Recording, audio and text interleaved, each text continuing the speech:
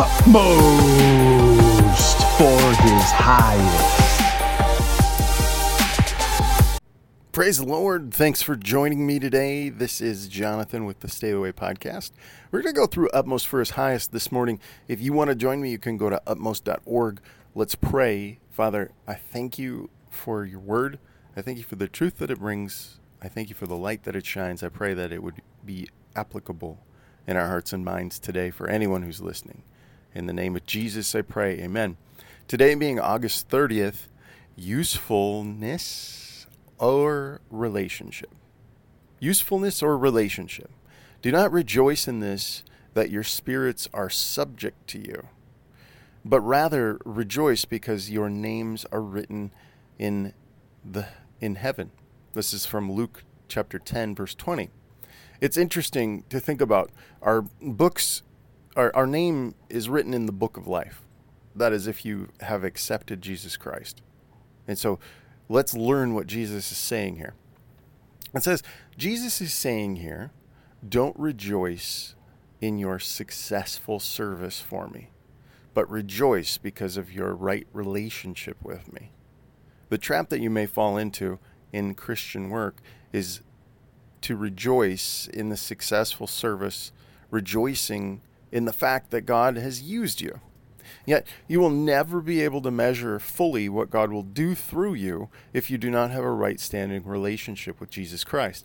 If you keep your relationship right with Him, then regardless of your circumstances or whoever you encounter each day, He will continue to pour out rivers of living water. That's what He says in John chapter 7. And it's actually by His mercy that He does not let you know. Once you have the right relationship with God, through your salvation and sanctification, remember that whatever your circumstances may be, you have been placed in them by God. I'm going to say that again. You have been placed in them by God. And God uses the reaction of your life and to your circumstances to fulfill His purpose, as long as you continue to walk in the light as He is in the light. This is from John chapter 1. Our tendency today is to put an emphasis on service. Beware of the people who make their request for help based on someone's usefulness. If you make usefulness the test, then Jesus Christ was the greatest failure who ever lived. For the saint, direction and guidance from God Himself, not some measure of that saint's usefulness. It is the work of God that does through us that counts. It's the work of God that God does through us that counts. It's not what we do for Him.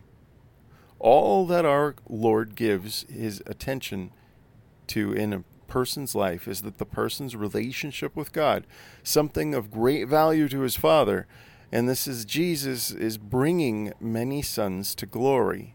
This is from Hebrews chapter 2. If you're reading through the Bible in a year, the plan is Psalm 129 through 131, and 1 Corinthians chapter 11, verses 1 through 16.